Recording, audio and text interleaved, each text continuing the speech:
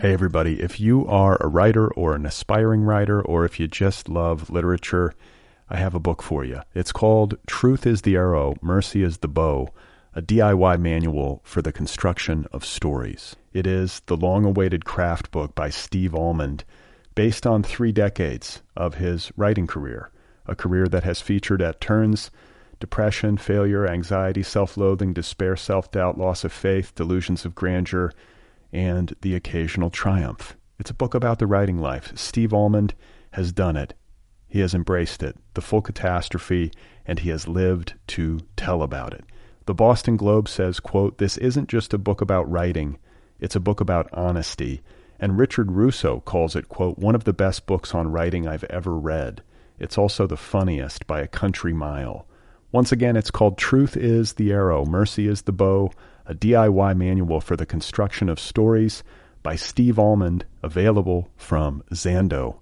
Go get your copy right now, wherever you buy books.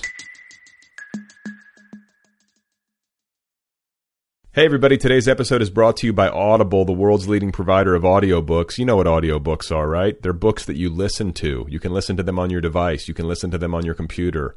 You can listen to them on just about any digital gadget that you might have. So if you want to get a free audiobook, just go to audibletrial.com/otherpeople and spell out other people, OTHERPEOPLE. I think that's how you spell it, right? Other people. Spell it out the traditional way, and you can get yourself a free audiobook download with a free 30-day trial. Audible. Come on, folks. You want to listen to books. You want to be in your car. You want to be listening to a book on the way to work instead of listening to the radio and hearing advertisements. It's a better use of your time. Go to audibletrial.com/otherpeople today. These are books. You can listen to them. Go and get one. Oh, my God. You are not alone. You have found other people. You and I have a friend in common. Every stupid thing that a writer could do, I've done. I think it's really beautiful. Jesus, dude, what a struggle, you know? It was incredible, you know, it was like your head exploded seeing what was really there. And now here's your host, Brad Listy.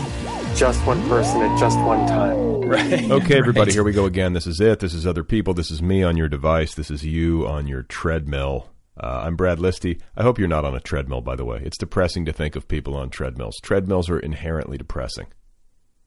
I'm Brad Listy. I think I already said that. I'm here in Los Angeles, and it's good to be with you. Thank you for listening. My guest today is Jack Gems. I finally learned how to pronounce that. I don't mean to harp on this because I know she gets this all the time, but for years I've been sitting here at my computer, seeing her name on various literary sites and wondering, how the fuck do you say that? And I finally learned. It's Jack Gems. I'll never forget it now, and neither should you. She's got a story collection due out this fall from Dzanc Press, terrific indie. It's called, the story collection is called A Different Bed Every Time. She also has a book out called My Only Wife, also on Dzanc. So check those out. Pre-order A Different Bed Every Time. Check out, I think it's dzancbooks.org. I could have that wrong. Check out the Dzanc Books website for more information. Check out Jack Gems' website for more information for that matter.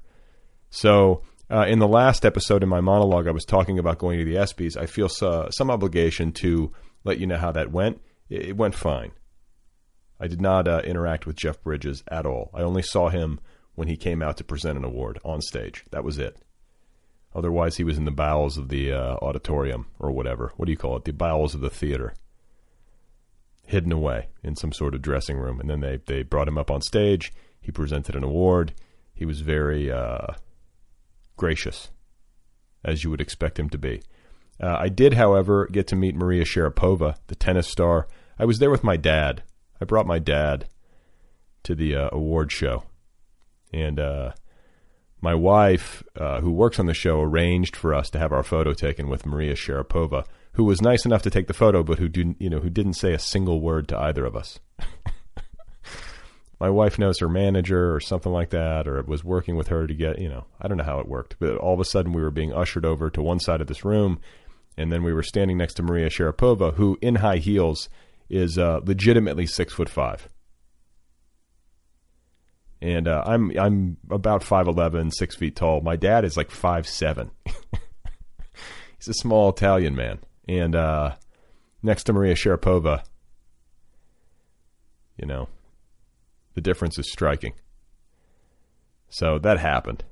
And then otherwise, you're just ogling celebrities and athletes, and you're just in a fishbowl. It's weird. I mean, award shows in general are weird. Just the concept of them. And I mean, I guess in sports, it makes a little bit more sense. At least it's quantifiable, Oh, you won the game. Oh, you had a good season. Oh, you threw for X amount of yards or whatever. Award shows involving art, it's a lot more subjective and weird, and it feels strange that there's any kind of competition for a trophy. But with sports, it makes, some degree of sense. But even so, you're in this theater. There's all these celebrities in there, a lot of celebrity athletes, a smattering of Hollywood talent. I saw Lil Wayne. By the way, I hate the word Lil. Like, what the fuck is that? Why do I have to say that? That should not even exist. Lil. Hey, Lil Wayne. Is that what people call him? They call him, what is it? Is he Young Jeezy? I don't even know who's who. I have no idea. But he was sitting on the aisle. He's about like 5 feet 4 inches tall. He's very tiny. And he was sitting on the aisle. I was walking up to my seat, and we made eye contact. I made eye contact with Lil Wayne. And then, are you sports fans? I saw everybody that was there. There's nothing interesting. I didn't talk to anybody. But, some guy, when my dad and I were backstage and we were having a drink in this room, which is the same room where we got our photo taken with Maria Sharapova. And some guy came up to us and started chatting us up. And he asked my dad what my dad did for a living. And I think my dad was nervous because, we're backstage and there's all these huge, imposing athletes and famous people everywhere. And my dad told this guy that he was a sports agent. He just blurted it out.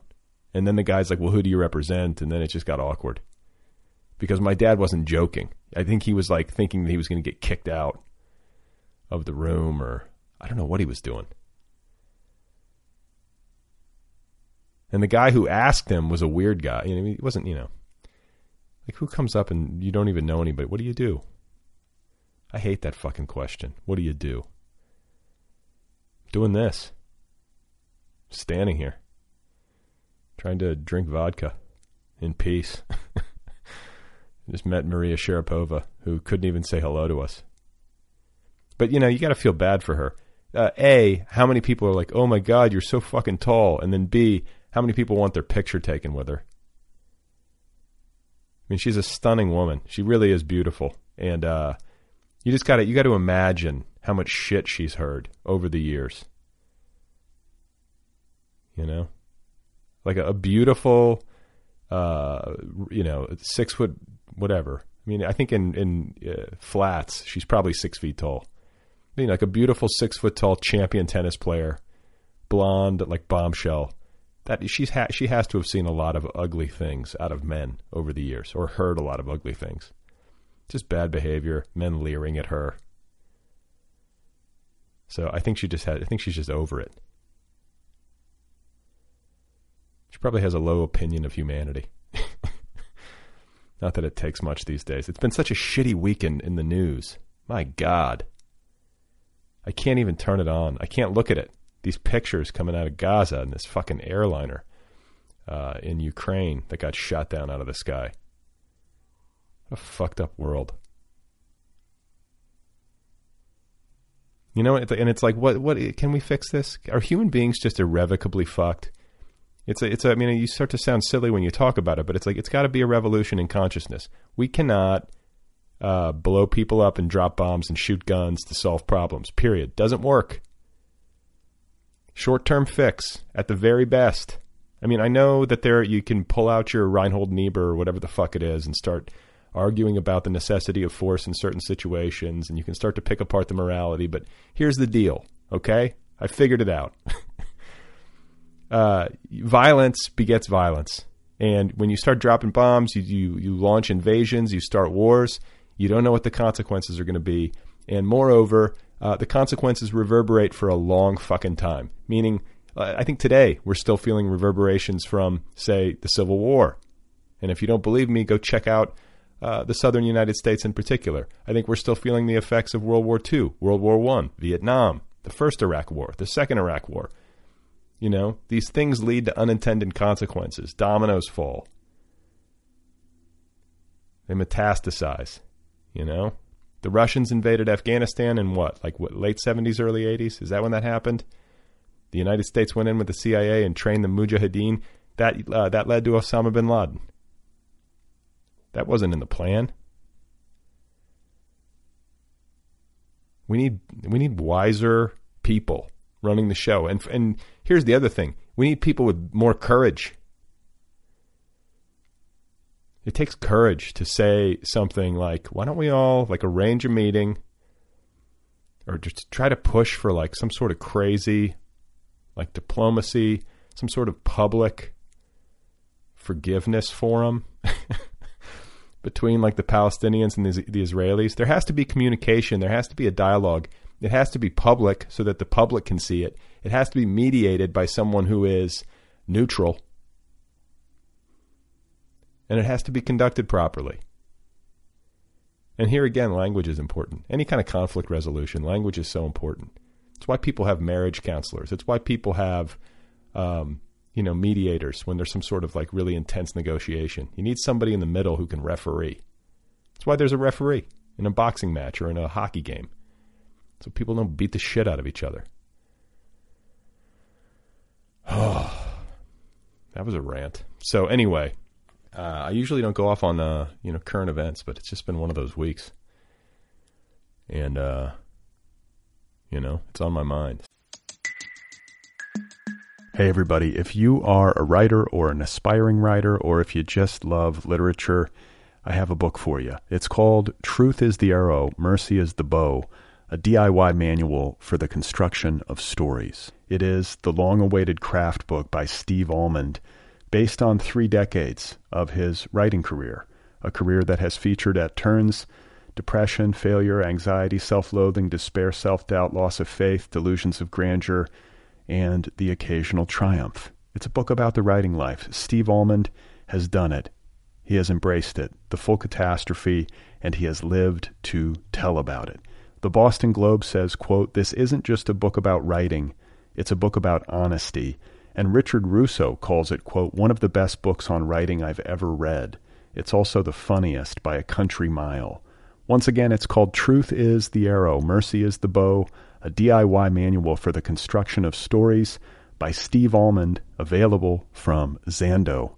Go get your copy right now, wherever you buy books.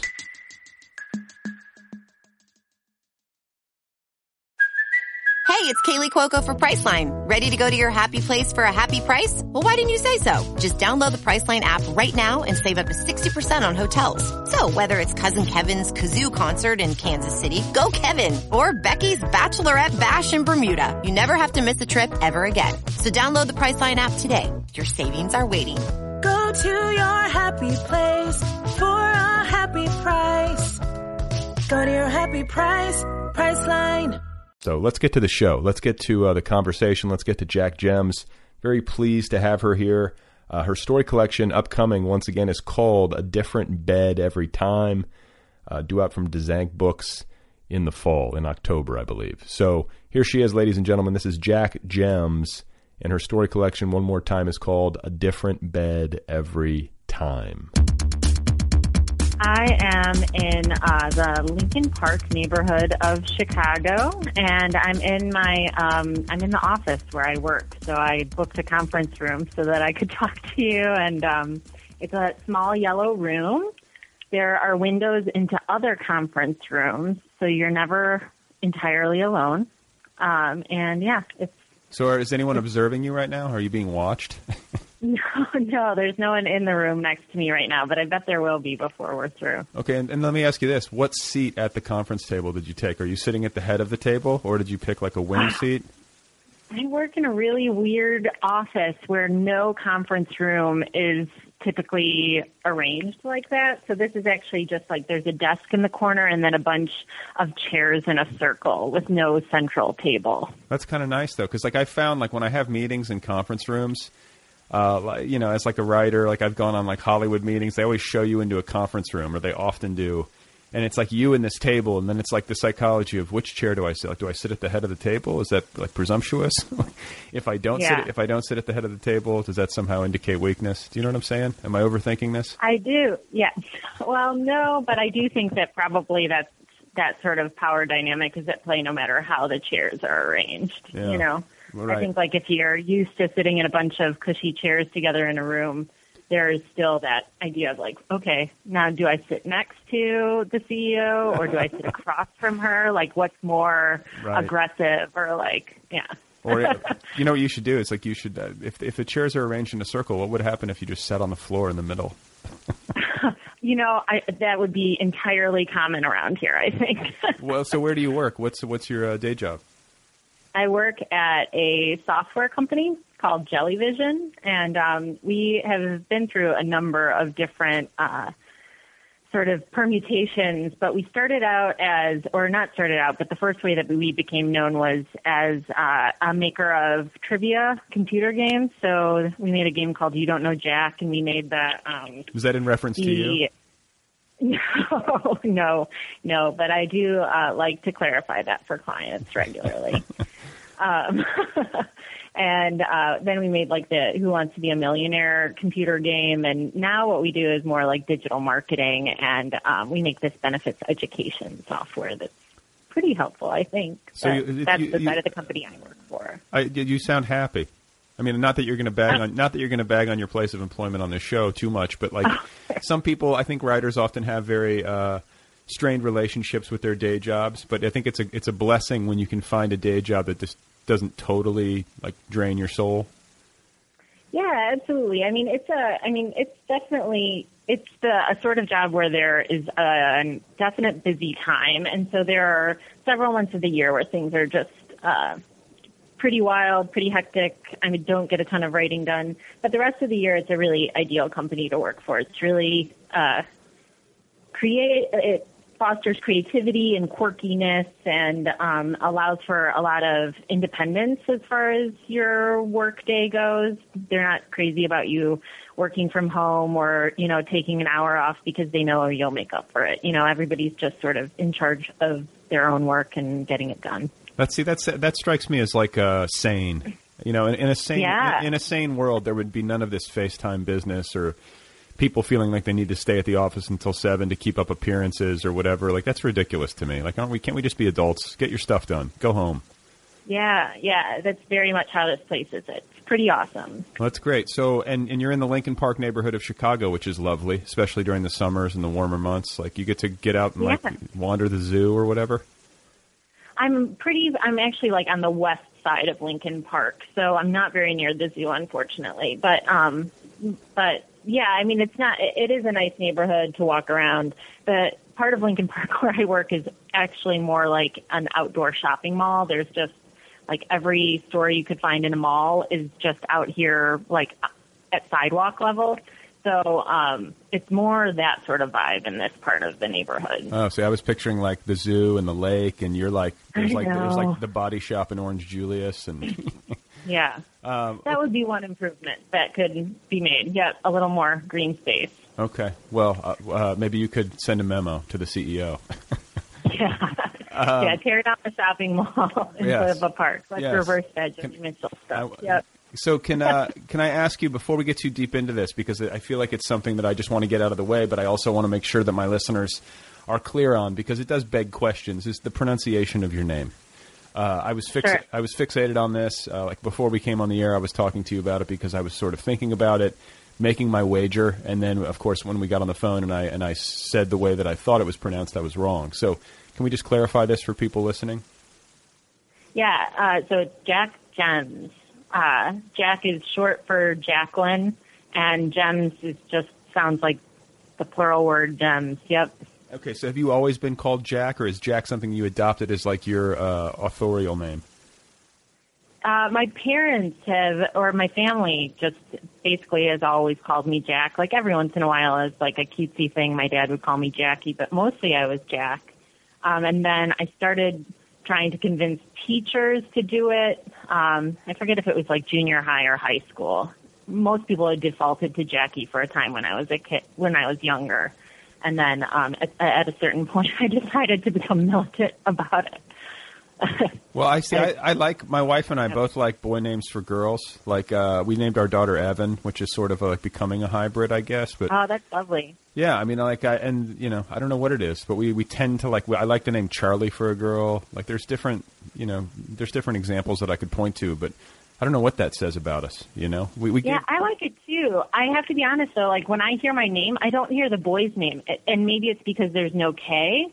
But I wish it had a K because that would seem so much cooler in my mind. It would be so directly like a boy's name. Well, I think it's great. I think it's a lovely name for a girl, and I think like I don't know, it's nice to have kind of a unique name, isn't it? Yeah.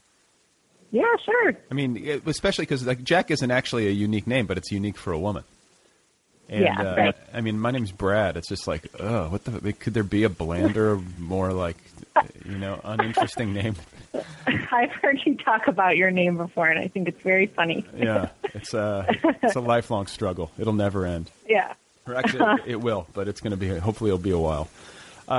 Yeah. So you live in Chicago, all like lifelong Midwesterner, Chicagoan, or did you come there from somewhere? No, yeah, I was raised in the suburbs, and I went to Central Illinois for a few years for undergrad. But aside from that, I've always been right here. Okay, so what suburbs are we talking? Park Ridge. It's right on the northwest corner of the city, sort of between. My parents' house is about a block away from the city limit, so between the city and O'Hare, if you can imagine that. Okay, yeah, my sister lives up on the north side, like not far from Wrigley Field, like that neighborhood. Yeah. It's nice. Chicago. I've talked to writers from Chicago on this show, and I always say the same things. Like, boy, I love it. The winters seem bleak.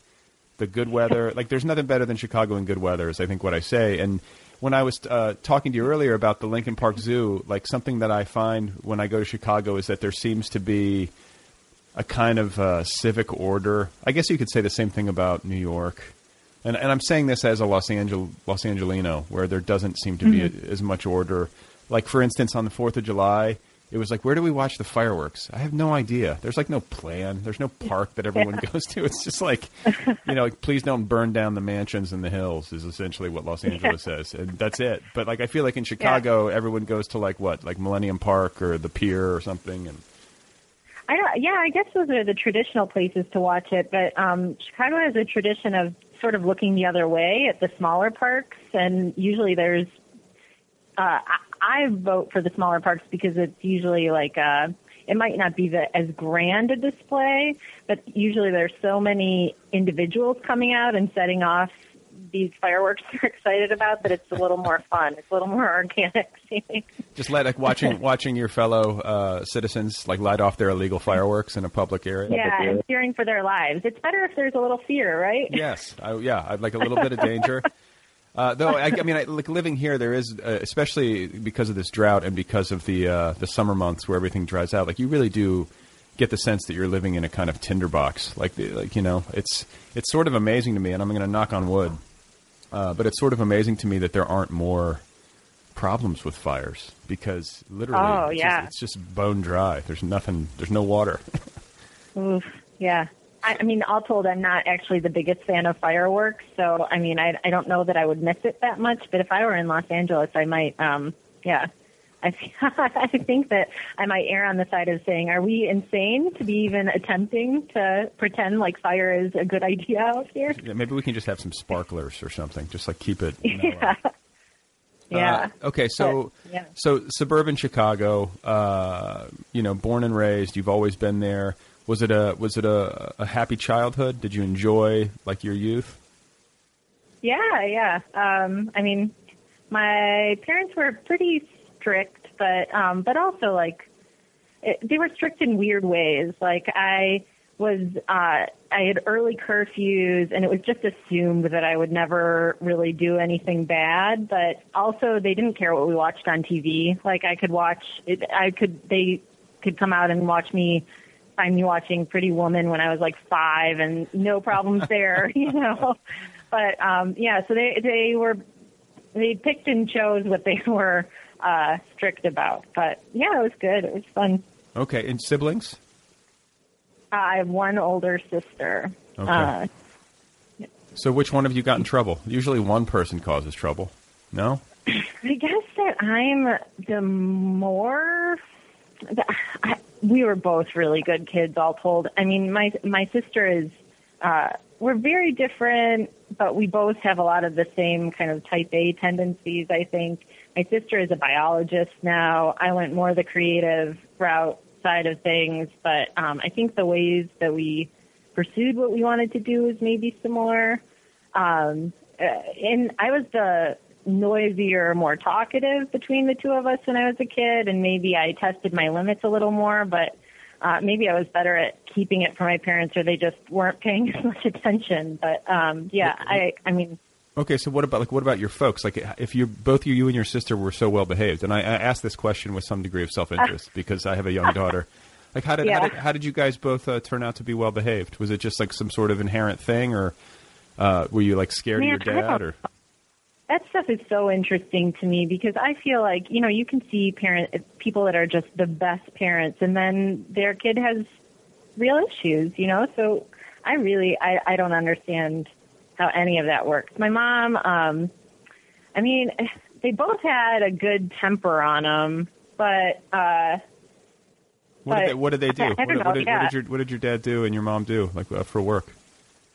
My dad was a tool and die maker, so he made machines in a factory, but was more like on the engineering side of things, but didn't have a degree. And my mom, before my sister was born, was a art teacher.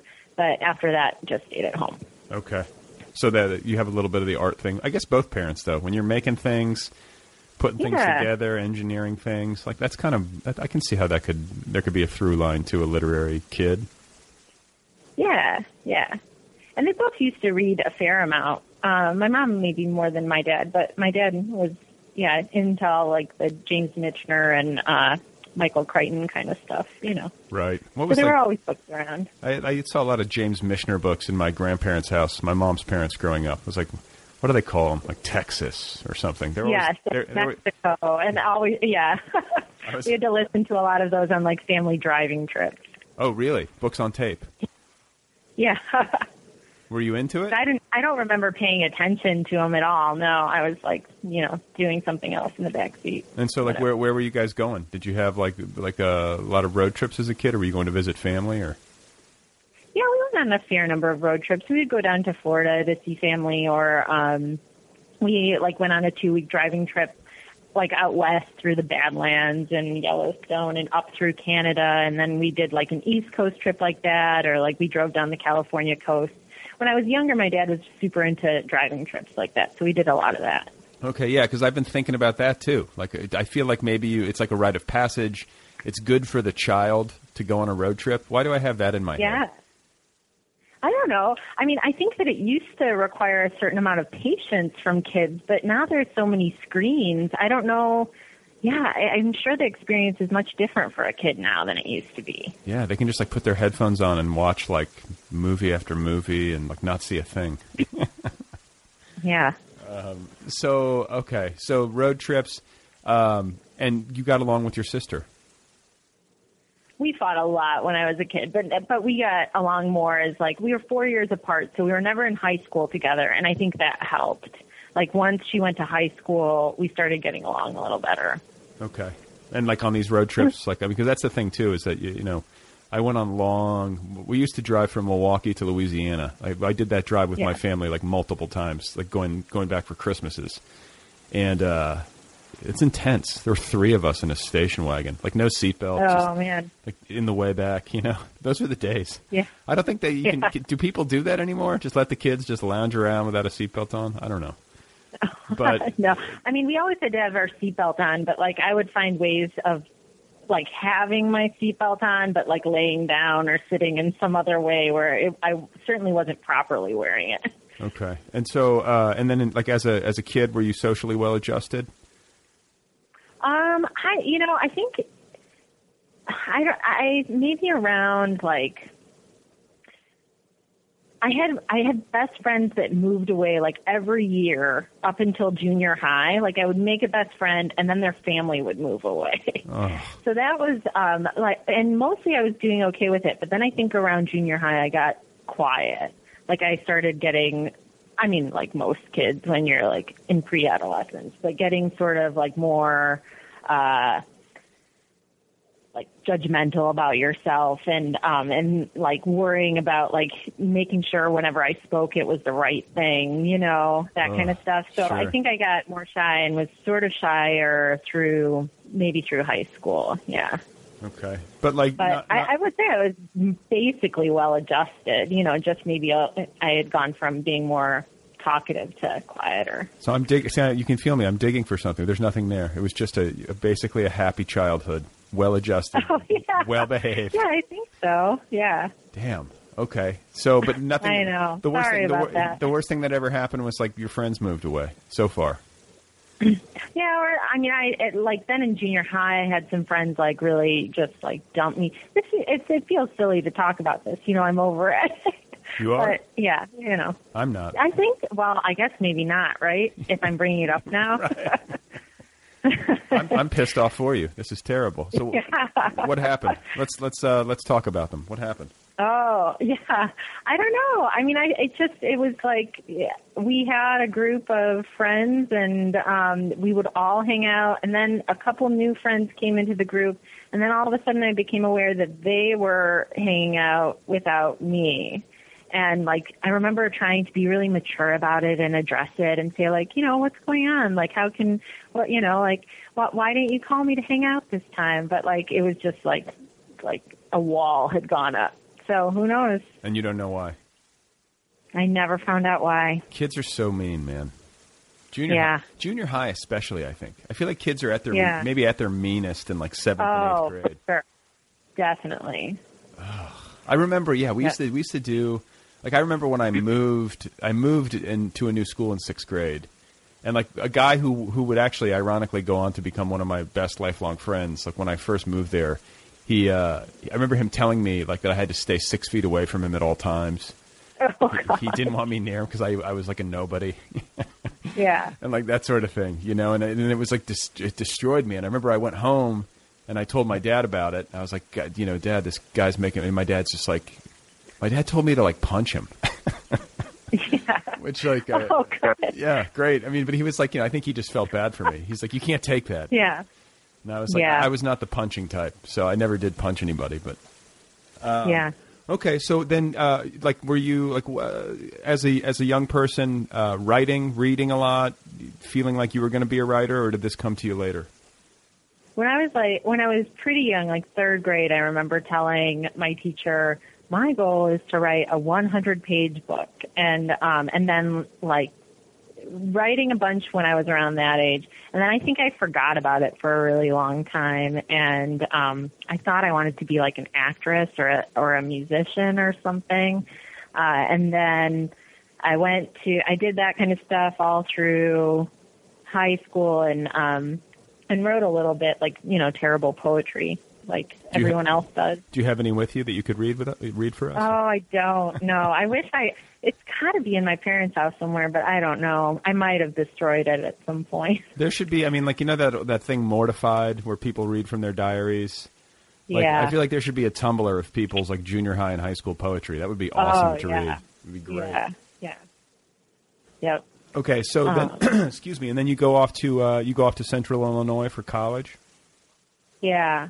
Why there? And I majored. So there's a small liberal arts school there called Illinois Wesleyan University, and I was trying to figure out what I wanted to do. At that point, I was already like, when I was applying to schools, I wanted to do theater and English writing, and maybe music too, if I could manage it. I was very deluded about what I could accomplish in 4 years of education. Did you play an instrument? I played guitar very poorly, but if I would have gone for music of any sort, it would have been for singing. And you can sing? Not so much anymore. At the time, I was okay. Like compare your voice to somebody's. Oh, gee whiz. Who were you trying to emulate? Come on, like was at the time, like like Indigo Girls, Joni Mitchell, Ani DeFranco, that kind of stuff. Okay, yeah. I think I'm not sure if I've mentioned this, but there was like a whole group of girls in my class in high school who used to like write on their blue jeans. You remember they used to write on? Yeah. Oh, and I was that girl. Yeah, and they would all, and then they would all sit around and like harmonize "Closer to Fine." Oh, yeah. I remember. Well, that was me, but I was doing it by myself. Oh, you were. You didn't even have a group. You didn't need one. Correct. Yep. Wow. Okay. So you're doing that, and then you go down to Illinois Wesleyan thinking you're going to be like this Renaissance woman. Yeah, well, that is why I decided to go with a smaller school, because I was like, oh, I can be like the big fish in the small pond and do all of the things. But once I got there, I realized, like, oh, I don't actually want to do all of these things. It was just some weird, like, type A part of me that wanted to be the best at everything rather than, like, just one thing. And, yeah. Okay, so let's talk about this type A-ness. Like, where do you get it from? I mean, I think I don't know where my sister got it from, but I think a lot of it has to be because my sister was such a good student and just like such a good kid.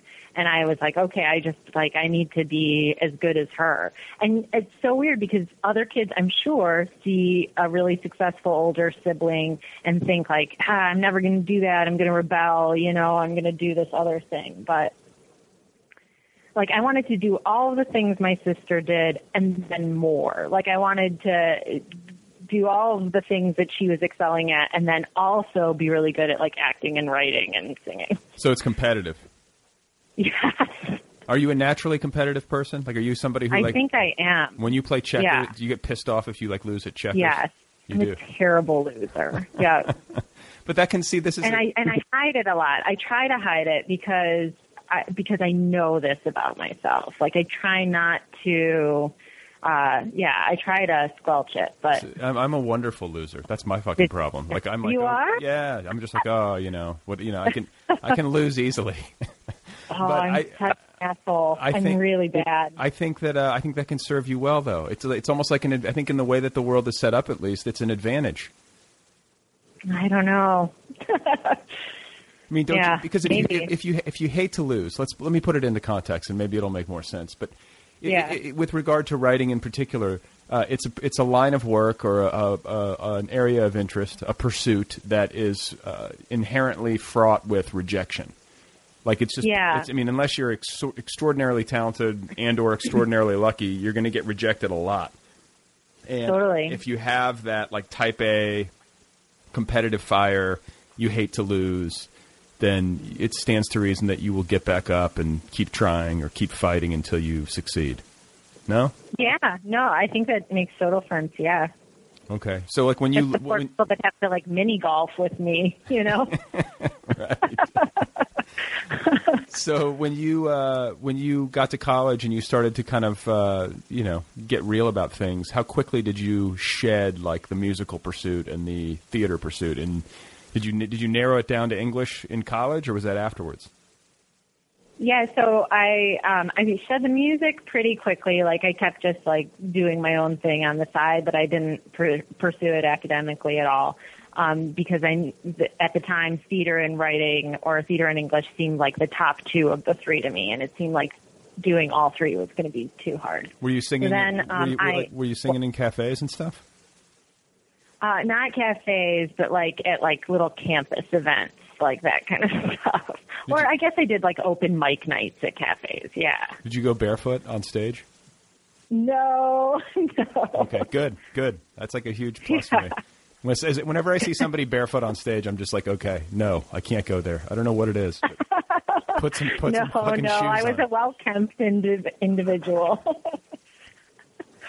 So I kept up with the theater thing. Like I thought, I want to be an actress, and then I realized that I wasn't thrilled with being an actress because you were limited to acting in the plays that other people picked. And then, someone else was deciding what roles you could play too. So, It's so funny. It's so funny to hear you say this. I've heard some iteration of this exact thing so many times on this show where a person who ultimately becomes a writer of books has like multiple interests artistically and winds up gravitating towards books after realizing how much collaboration there is in other art forms. And I wish that I could collaborate well, but I'm also terrible at that. Like I'm so impressed by people that can work together and like agree that the thing that they're making is, this beautiful hybrid of both of their intentions. But I have never been able to get past that when I try to make something with someone else. I'm always like, oh, but that's a great idea, but mine is better. It's awful. Well, but it's like, it's very fascinating to me because I think about that. I think about that as well. Like something as complicated as getting a major film produced.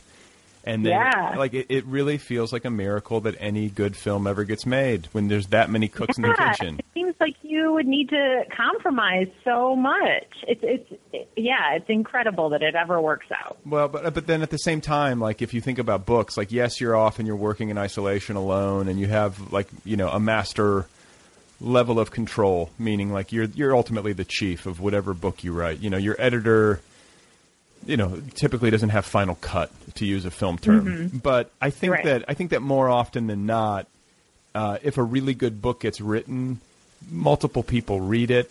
You have a good editor at a publishing house who's weighing in and offering very insightful advice that helps the overall thing. And something that I noticed often in talking to writers is that a lot of writers who wind up doing really well and who wind up writing books that resonate with a lot of people. Like one commonality, and it's not a hard, fast rule because these things don't tend to exist, but it's just something I notice is often there, is that they're a part of a writing community wherever they are. And they work with people, they workshop their stuff, even after, like long after the MFA is done. They have good friends that they meet with regularly and they share their work with.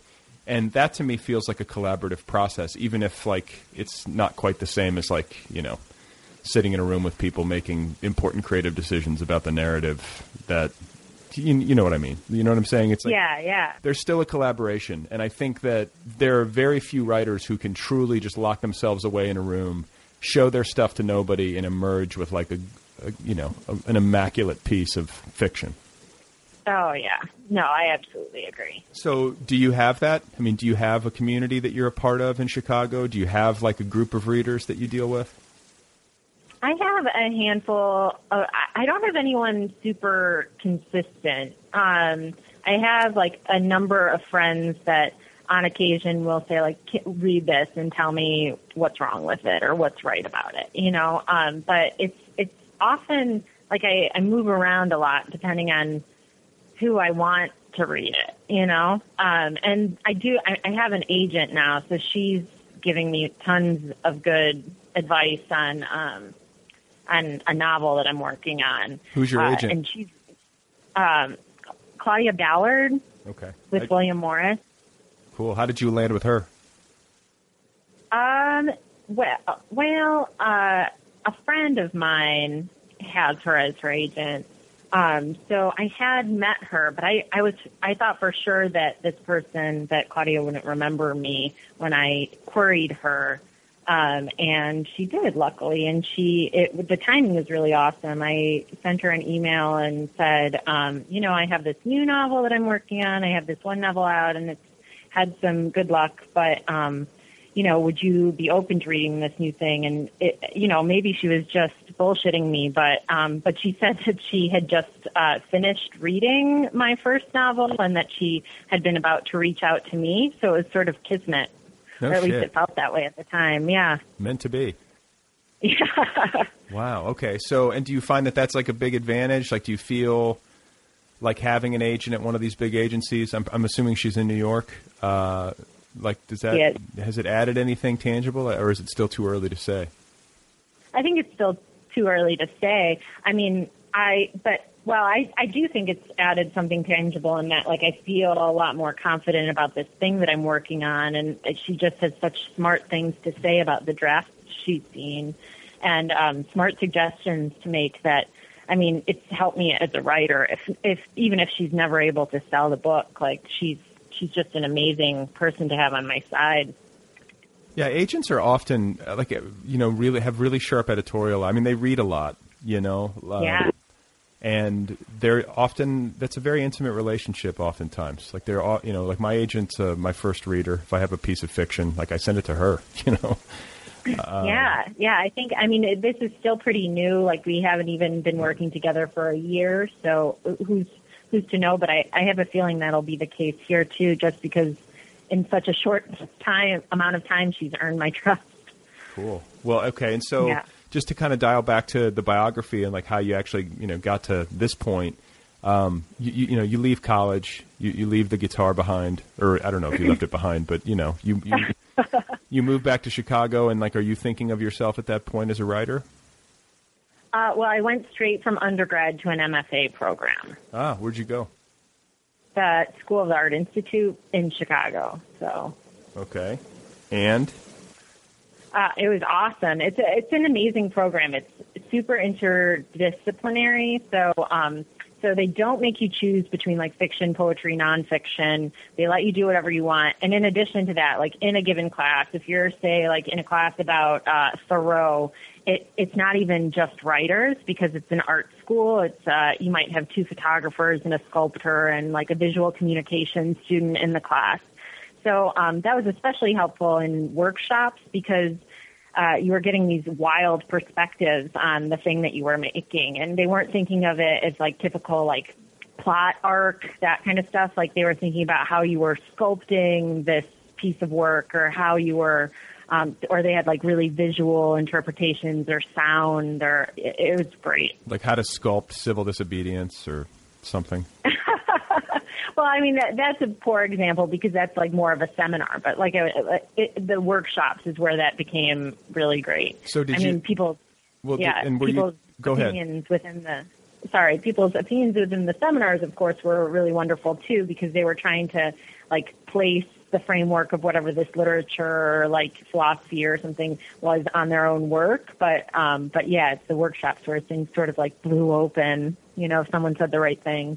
Yeah, that sounds smart to me. I mean, I think interdisciplinary and kind of cross-pollination, even among different types of writing, where you're taking classes in fiction or nonfiction or television writing and screenwriting, like I think they all inform one another. And then to take it a step or two further, like, integrating the visual arts, it can't hurt, to have an education that's broad-based like that. And I guess a natural question to ask is that if you had sculptors in your Thoreau seminar, like were you ever sitting in on like sculpting classes or anything like that? I mostly stuck with the writing track classes, which is so unfortunate because when I was applying, I was like, oh, I'm going to take a photography class and I'm going to do all this other stuff. But when you get there and you realize like the cost of a class, I was like, all right, well, I've got 2 years. I'm still going to stay pretty focused on writing stuff, or at least that was my tactic in the first semester. And then I realized that all of these visual art students were coming to me that I realized like that was a lot already built in. So I did take and then teach a text off the page class. So thinking about like text in other contexts and like in a gallery setting or public art or different like alternative methods of publication, that kind of stuff. But yeah, that was sort of as far as I took that. Okay. And then so you're young when you finish your MFA, if you went straight out of undergrad to grad. Yeah. So, and then where was like, how did the internet play a role? Like, were you getting into internet literature? Were you trying to access community and think about publication that way?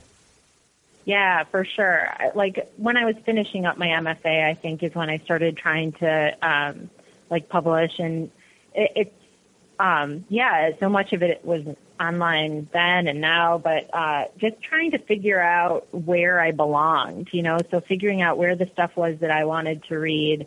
And then, oftentimes where the stuff is that you want to read is where you want to be trying to place your stuff too. So where was it? Oh, at the time, like Pindeldy and Word Riot and Thieves Jargon and iShot and like all those places that were sort of like the earlier lit mags. I mean, I had higher aspirations. Like I loved like Dalkey Archive and McSweeney's and like, you know, higher up publications, but at the time, like I realized that, or I don't know, in my mind, I thought that it was a little more realistic to aim a little lower.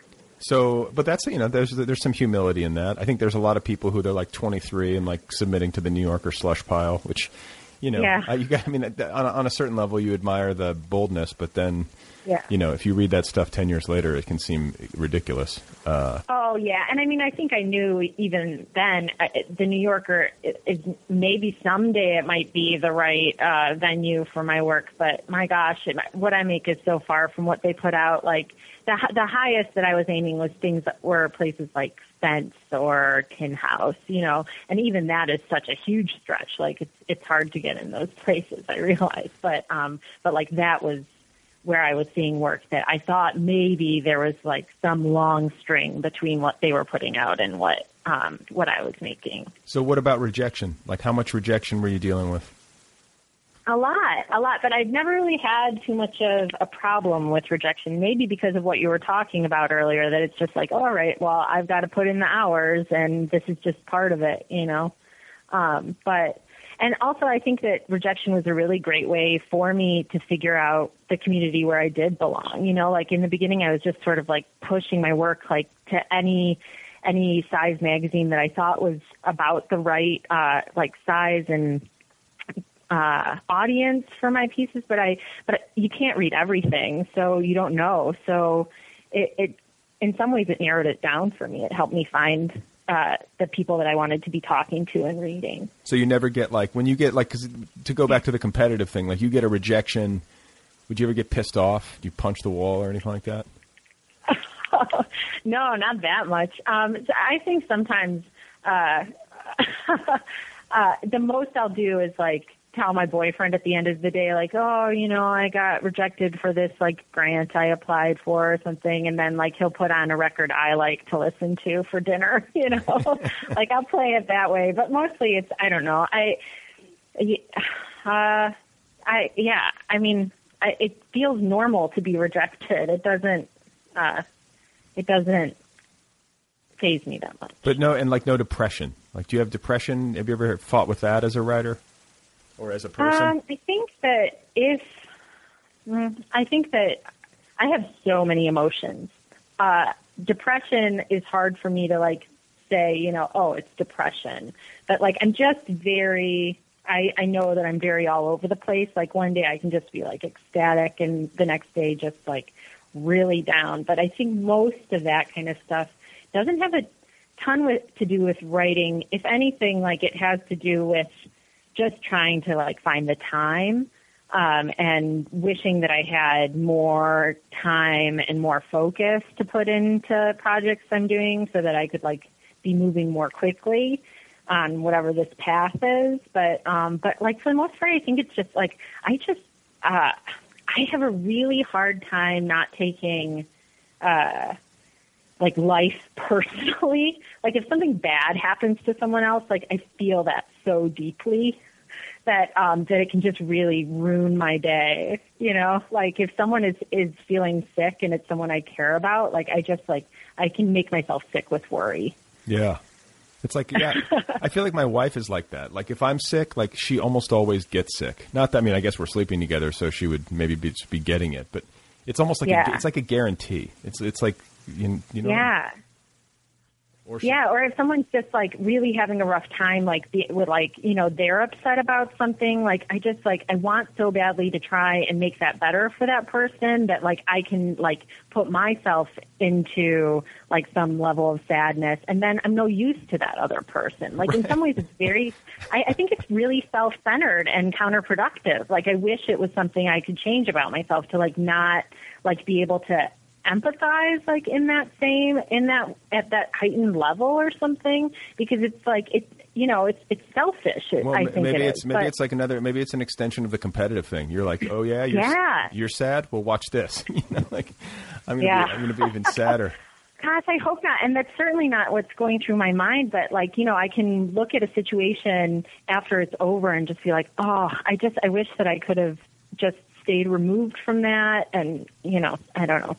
So what do you think you're really good at as a writer? Like, why do you, I mean, everyone who goes into this people have told them that they can write. They have some sense that this is what they should do. They feel good about what they're putting down on paper. But like when you try to evaluate your own work at this stage of the game, like what are your strengths? Oh, that's a really good question. I think I'm okay at coming up with original imagery and playing with language, but I know that sometimes it's to the detriment of the narrative in my work. So that's positive countered by a negative. But if you're a reader that enjoys just going like line by line and finding those little like surprises in a sentence or a phrase, hopefully my work is fun for you. And did you have people in your life who were really encouraging, like who really stood out for their encouragement? It's like, and when you look back on your life, you think to yourself, these are the people who probably helped me make my decision to pursue this? Yeah, I mean, I definitely, like in college, I had amazing professors that were just really open to doing independent studies and helping me make school into what I wanted it to be, helping me like pursue the goals that maybe weren't built into the curriculum or something. But so, yeah, like I definitely had professors that were amazing and I like owe everything to. And then in grad school, too, I mean, teachers are just so incredibly generous. It blows my mind. Sometimes I wonder if I would be happier teaching, but I don't think I have enough in me to teach and write. Like, I think it requires a similar amount of time and energy and like creative wherewithal that I don't know that I have enough to do both. Yeah, I did it for 5 years, and I found it like really enriching in a lot of ways, but really draining. Yeah. Like really draining. Yeah. And to be like really blunt about it, like it doesn't pay. If you're adjuncting, it's just like horrible pay for a ton of work. And I know that is my fear. That gets depressing. It's like, oh my God, and I just don't have the, for doing it for a long time seems crazy to me, but. There are people who I think, once you get into the tenure track jobs and you get into the bigger universities or whatever, you can make a decent living at it and hopefully have like sabbatical semesters where you can recharge your batteries. But it's a lot, Yeah. So, Okay, so when do you finally break through? Or when do you feel like you finally break through and get yourself in print and start to feel like you're getting some momentum? I mean, I don't know that it ever felt that way when I was just doing like publishing stories and poems and things, but I mean, I guess I felt like a certain amount of legitimacy when I could say I have a book coming out. So I guess when my novel was accepted, but yeah, I don't know. I feel like I'm constantly in danger of losing my writer status if I don't keep doing it, Right. So even if like I had something on the books, if I'm not working towards whatever the next thing is, then I can't rightfully say that, Well, you're like, yeah, that's the type A in you. So work habit wise, particularly in the context of having a day job, like are you up at dawn? Like when do you do the work? Not dawn, but I do. Yeah, I get up before work. Ideally at like 6, and then I would write from like 6 to 8. But oftentimes like more like 6:30 or 7, and then write for an hour or so. But you can see this is the thing though, is that like I think writers can trick themselves into thinking they need these longer blocks. But if you just up and you sit down for an hour and you actually focus and try to do the work, like those pages add up eventually. Yeah, I think so. The thing that I find myself butting up against is that, like, I'll putz around for like 20 minutes once I sit down and like just sort of not really do anything, and then I'll get going on something, and then I have to get ready for work, you know. So yeah, if I could just get out of my own way and actually do what I intend, that would be great. Well, you and everyone else. I mean, putzing around for 20 minutes seems efficient to me. Like, wow, you're really locked in. It's like laser focus. Yeah. Okay. Great. So, and it brings up another interesting question, because I think all of us, like to say that we wish we had more time to just do our writing work unimpeded and not have to worry about these other things and make money and all this, all the usual life stuff. But, you ever think to yourself, like, maybe the tension that brings is actually helpful? Like, if you just had all day, absolutely. If you just had all day to write fiction, that's kind of a nightmare, isn't it? I probably end up writing the exact same amount that I do now. Yeah, it's like, and plus, like maybe a little bit more, but I think that I'd end up just like.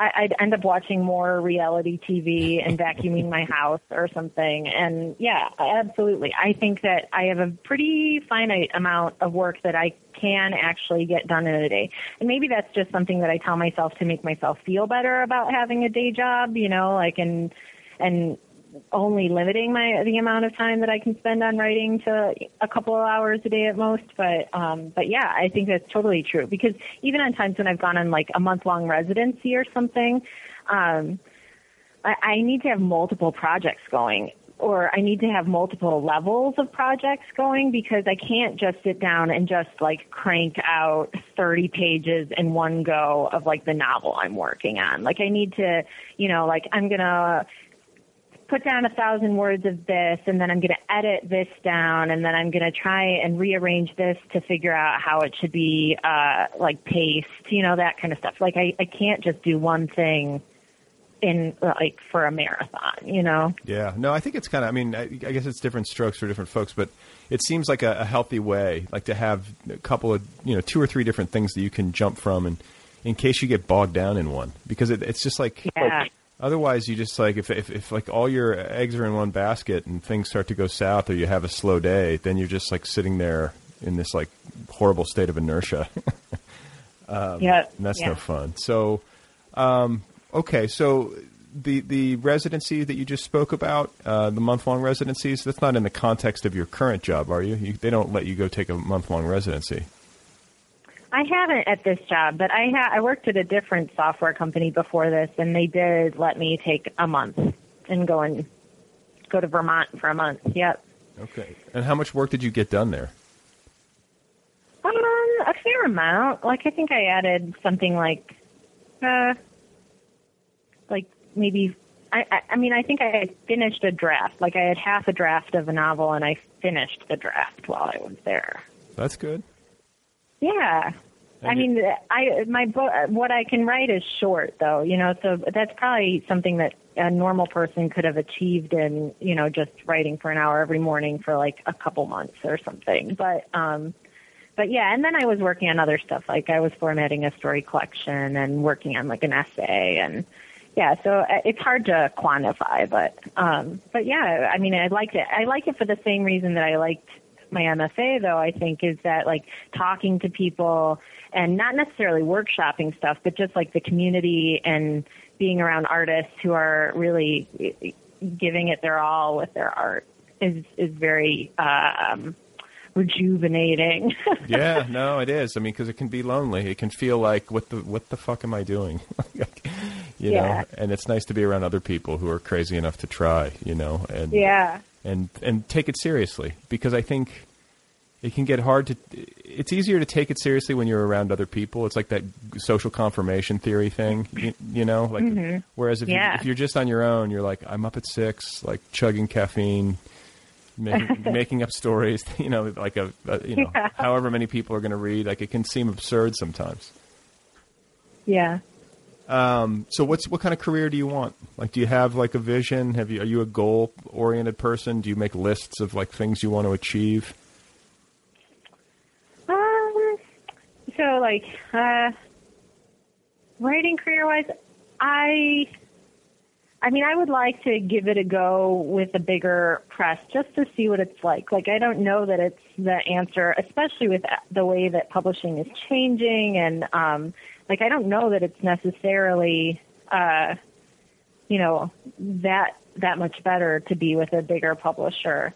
But I'd like to try it, you know, like it's that part of me that it still wants to just give it a shot at being like the best. And in my mind, that's like the, you know, the really standard way of saying like you did it, you know, but I mean, but I don't know that once I experience that I would want to stay there. I don't know, you know, I haven't been through it. What about that's a goal. What about like, do you ever think about the writing that you do and the marketplace and think like, how can I write something with mass appeal? Do you ever approach it from that angle?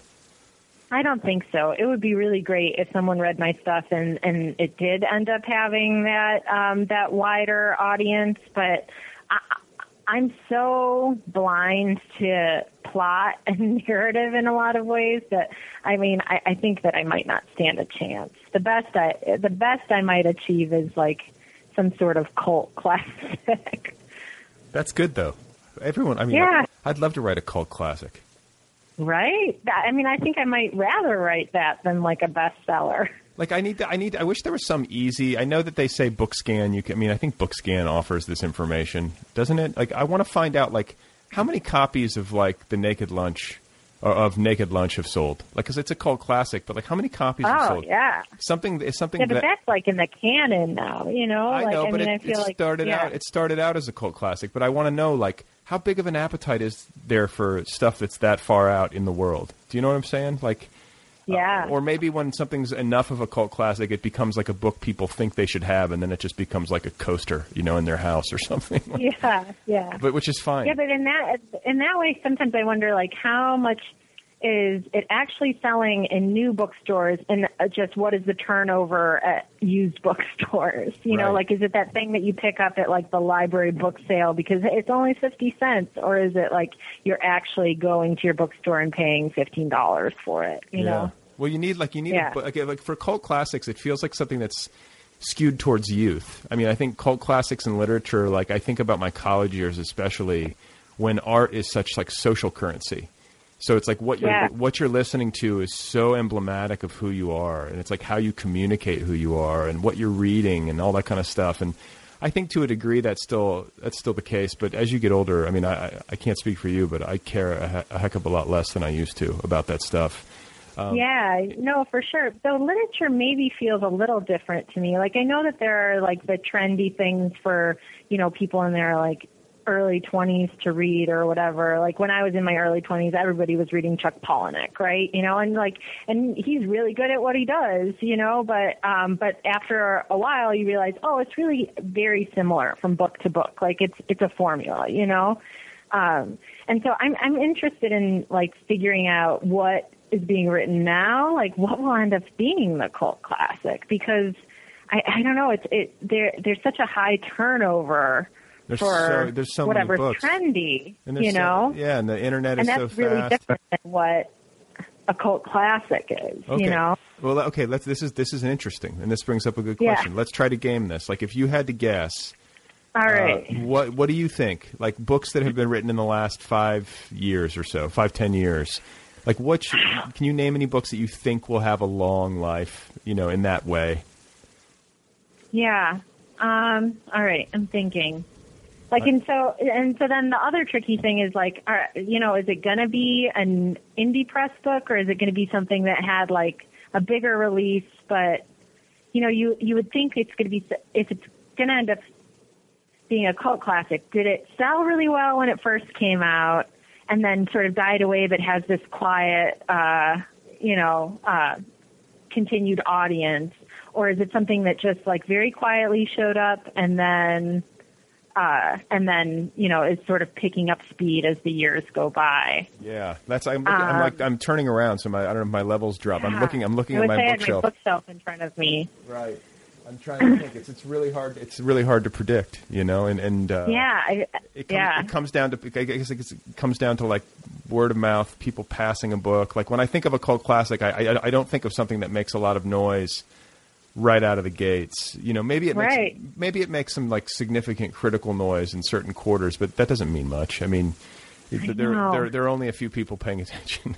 There aren't a huge amount of people in the wider culture who are like paying attention to the literary criticism. But then it becomes a book that like has modest sales, but then picks up steam over time. And then, I hate to say it, but like you brought up Chuck Palahniuk, and nothing at all against him, but a lot of his success at finding a big readership has to be rooted in the movie Fight Club. Oh, absolutely. I think that's probably what brought me to it originally, too. Yeah, that was like Brad Pitt at his like apex of like cool. And so that's huge and totally not cult in any way. But like that movie has that feeling to it, so it fools people into thinking like they have the inside scoop. Yeah, and the movie also seems like, with the benefit of hindsight, really predictive, and it's got that like, I don't know, it was so cool. It's just so cool. That's the thing about it. And then that sheen sort of carries over, and the rest is history. Yeah. Okay, so here's a book. I mean, I'm just going to go out on a limb. A book that was published. Right. A book that was published this year that has gotten a great critical reception that I think will have a long life is Jenny Offel's Department of Speculation. Oh, I just read that. I thought that was so good and like so clever and like really like artfully done. I don't know. I loved it. I liked that a lot. Have you read Mary Robeson's Why Did I Ever? No. Should I? It's amazing. Yes, absolutely. It's very, the format is very similar to Jenny Offel's book, in that it's like little chunks separated by white space. I think in Why Did I Ever, they're numbered, but she has a really sharp wit to her that just floors me. It's one of my favorite books. Okay. It's really great. I'll check it out. I mean, if it's anything like that, I thought Department of Speculation right now is not that I've read like hundreds of books, but it's the best book I've read all year. Yeah. So I don't know. I guess we've covered it all. Is there anything that we left out? Do you feel like there's something you need to say to the public that we haven't talked about? I don't think so. No. Well, it's been a great pleasure, and congratulations on all your success. I'll be interested to see what happens with the next novel that you're in process on, and thank you. I wish you well with the release of the new one. Yeah, thank you so much for having me. This is awesome. Okay, guys, there you go. That's Jack Gems. Her new story collection due out this fall is called A Different Bed Every Time. It's available from Dzank Books. Go pre-order it. Go track it down. You can find Jack online at jackgems.com. She's on Twitter at jackgems. She's on Facebook. I believe she's also on Instagram if you would like to peruse her personal photo collection. Thanks to Kill Rockstars for all the great music. As always, be sure to check out killrockstars.com. Don't forget to go get that app, the free official Other People app. Have you done that yet? Go do that. It's free. You get the app, you download it to your device, and then you can sign up for premium right there within the app and stream every single episode. All 300, nearly 300, including conversations with authors like George Saunders, Cheryl Strayed, Tao Lin, Tom Perrotta, Jonathan Lethem, Edwidge Dantica, you name it. Scores of writers, all there at your fingertips. So, on this rant, like I just kind of freelanced on the front end. You always wind up sounding like a jackass when you do that, and you're talking about things like world peace,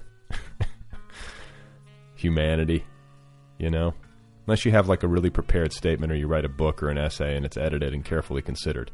I'm just reacting to what's been going on in the world this week. And I want to add a couple of thoughts because, what I really mean is that war or whatever it is, armed intervention, drones, whatever it is, whatever manifestation it takes on, unsustainable in the age of drones, in the age of bioweapons, in the age of suitcase nukes. It's an unsustainable way to resolve conflict. And yes, I understand. Like, you could convince me that there are certain instances where force is the only option. I'm not a complete, dogmatic pacifist. I want to be, but it's a tough world. Sometimes you need cops to go in, Sometimes somebody's, if you're on a boat and the captain of the ship is a crazy person who's going to kill everybody and sink the ship, if you shoot the captain, you save everybody. I'm down with that, I think. So it's that, and then, the whole thing about we need leaders that have more courage or whatever. True, we do, but we kind of get the leaders that we deserve, too, at least in quasi-democracies, where we're electing our representatives. We get the leaders we deserve. So we need wiser leaders. We also need wiser citizens. I speak of myself. I include myself. I need to be wiser. What the fuck am I doing? I really want someone to save us. I want there to be just a great leader, like a cartoon leader, like Super Gandhi. I want Super Gandhi to save America and the world. I want like a Jesus guy, Jesus plus Buddha equals president of the United States. That's what I want. Some guy who just speaks the truth, or some woman, I should say. I want a transgender Super Gandhi president. That's what I want. I think I've landed on it. I want somebody who encompasses the male and the female, who subverts the dominant paradigm, who acts like Jesus plus Buddha,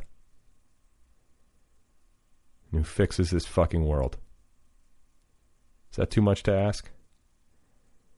I hope it's not too much to ask. What do I got to do? Oh, I got to do that thing where I I ask you to remember stuff. Hang on, let me find some stuff. Please remember that Longfellow died of peritonitis, and that Frank Norris also died of peritonitis. That's all for now. That's the end of the show. I appreciate you guys listening. Thanks to Jack Gems. Go get her book. Thanks to Dzank Books.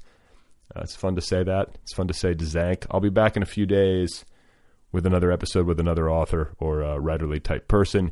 I hope you will be here to listen. Okay, bye for now.